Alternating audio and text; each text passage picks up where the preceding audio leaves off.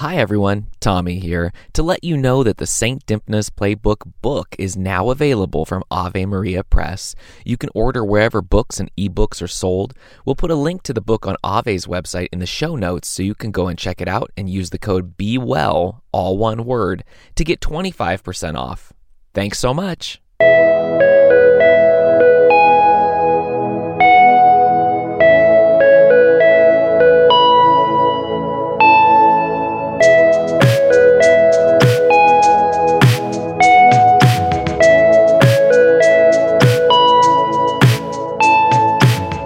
Servant of God Catherine Doherty once said, "It is through pain that one acquires that deep knowledge that has nothing to do with books and education, that deep knowledge that is given by God and by God alone and builds the foundation of unity." Welcome to the 108th episode of St. Dymphna's Playbook, the SDP, if you want to be cool, a production of the Grexley Podcast Network. My name is Tommy. I'm a cradle Catholic, a marriage and family therapist, a husband and father of 5 boys, 4 on earth and 1 in heaven. I love you, Luke. And I'm here to fill the void of Catholic conversations about mental health because I want all of us to remember that we are called to unity in our suffering. We are called to build a community of support for one another as we move through our darkest valleys. Let's never miss that opportunity. We like to kick it off around here with a quick refresh of our notifications. It's time for St. Dymphna's Mentions.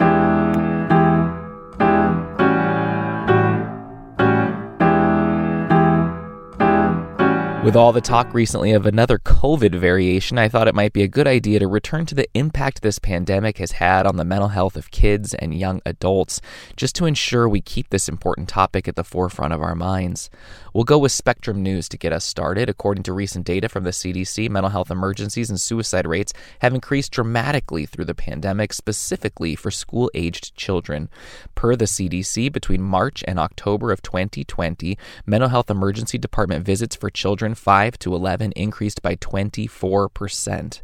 For teens 12 to 17, emergency department visits related to mental health increased 31%. Suicide is the second leading cause of death for people between 10 and 24 years old. How did we get here, and how can we fix it? Therapist Beth Eriks is the co-host of the podcast Ask the Podcast, where she offers advice for teens and their parents. Quote, "The behavior being modeled to children is self-medication, and so the kids don't know how to help themselves, and parents are so at the end of their own rope with their own stuff that's going on, they struggle to be able to support their kids," end quote. For parents, having the capacity to listen is imperative. Depression or talk of suicide should never be discounted as dramatic. Back to me, I want to make sure to underscore how serious this all is and how much we need to advocate for our kids and young adults when it comes to reaching out for and getting connected to help.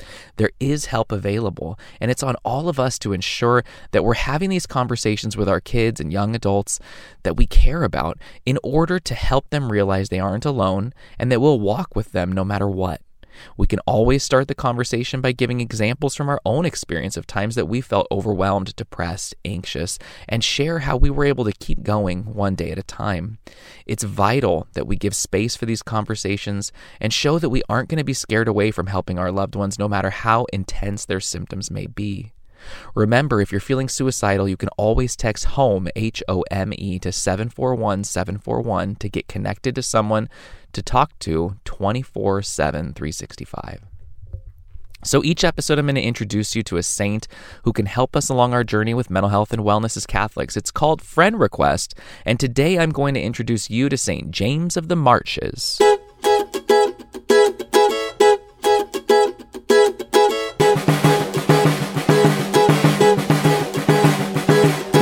Born in 1392 in central Italy, James started learning from his uncle, who happened to be a priest at a very young age, and he went on to earn a doctorate in canon and civil law. After school, he worked as a tutor for a noble family and then abruptly changed direction in his life and joined the Order of the Friars Minor in Assisi at the age of 24.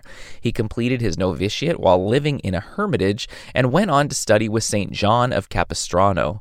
He took on a very severe life of prayer and penance, including fasting for 9 months of the the year, but St. Bernardine of Siena told him he needed to moderate his practices, which I think is an important thing for us to hear because we hear all these intense penances done by saints, but here's an example of one where a saint was told to throttle it back a bit. He was known for many miracles that he performed and conversions that he helped with, and he was sent as a papal inquisitor to Bosnia in 1432, combating heresies in the nation and making plenty of enemies, including the Queen of Bosnia, who tried to poison him. Interestingly, he started a non-profit credit organization that lent money at a very low rate on pawned objects, the very first ever pawn shop. Catholics invented everything, I'm telling you. He declined an offer to become the Bishop of Milan in 1460 and died in Naples 16 years later.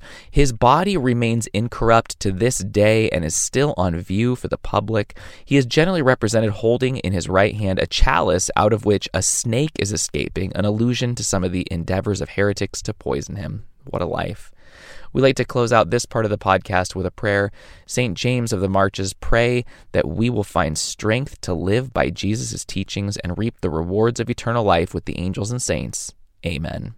And now, you can't do therapy over Twitter, but I'm happy to take your tweets and help you explore a bit in the hopes of finding a light in the darkness. It's time for Twitter therapy.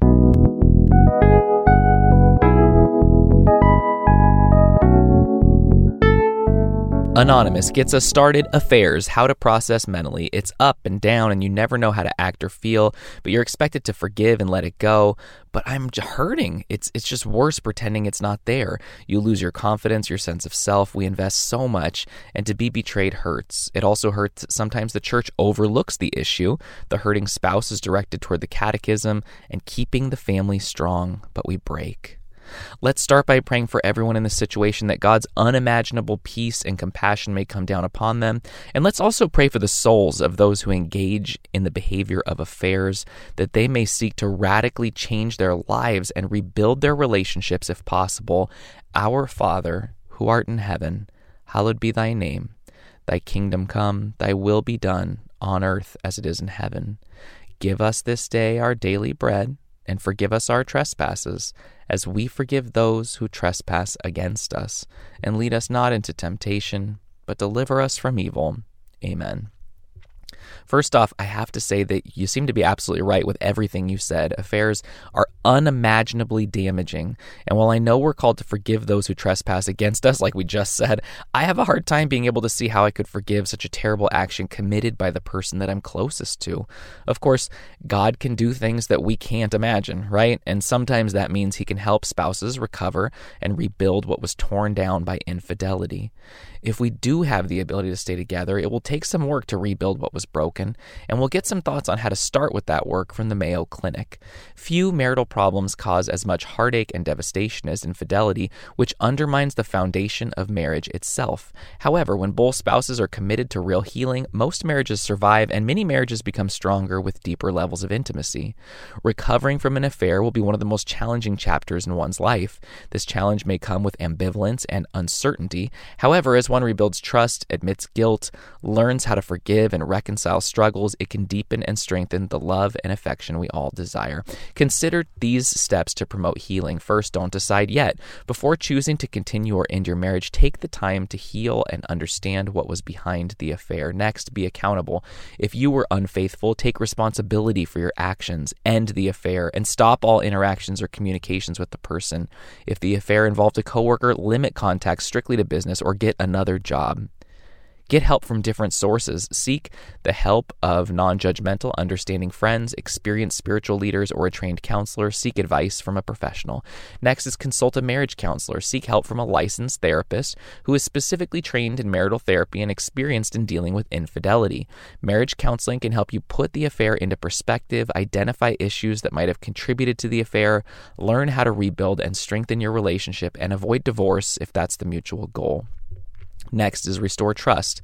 Make a plan to restore trust and result in reconciliation. Agree on a timetable and process. If you were unfaithful, admit guilt and pursue authentic forgiveness. If your partner was unfaithful, when you are able, offer forgiveness. Together, seek understanding. So back to me. This seems like the right place to start, especially in terms of getting connected to a therapist who can help couples move toward their mutual goal of staying together after an experience like this. please, please know that we will be praying for you. A different anonymous is up next. I've heard so many times over the years that God speaks to us in silence and that we need to have more silence in our prayer lives in order to hear his voice clearly. But what if silence is when I feel the most anxious? And what if it leads to my anxious thoughts spiraling out of control? What advice do you have for praying in silence while still taking care of mental health? Let's begin by praying together for Anonymous and everyone who finds silence an anxious place, that God may show them a way forward that works for them. Hail Mary, full of grace, the Lord is with thee. Blessed art thou amongst women, and blessed is the fruit of thy womb, Jesus. Holy Mary, Mother of God, pray for us sinners now and at the hour of our death. Amen. First off, I want to say what a blessing it is that you're interested in trying to figure this out, to deepen your prayer life, even knowing that certain ideas about prayer lead to anxiety. I think it's important for us to remember that every piece of advice that comes to us through our church, even advice from popes, saints, etc., regarding our spirituality, prayer life, or relationship with God, might not work for all people at all times. We may hear that sitting in silence and trying to listen to the quiet voice of God is key, but we may not be comfortable with silence, and God understands that.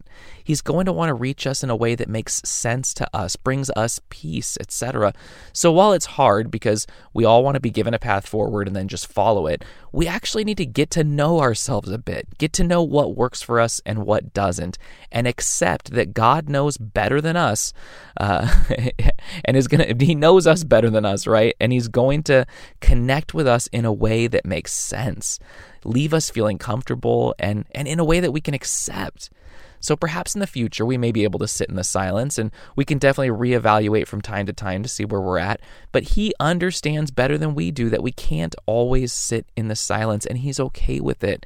He isn't restricted to speaking to us only in the quiet of the Adoration Chapel. He can break through all the noise that fills our life and make himself known, and he does all the time.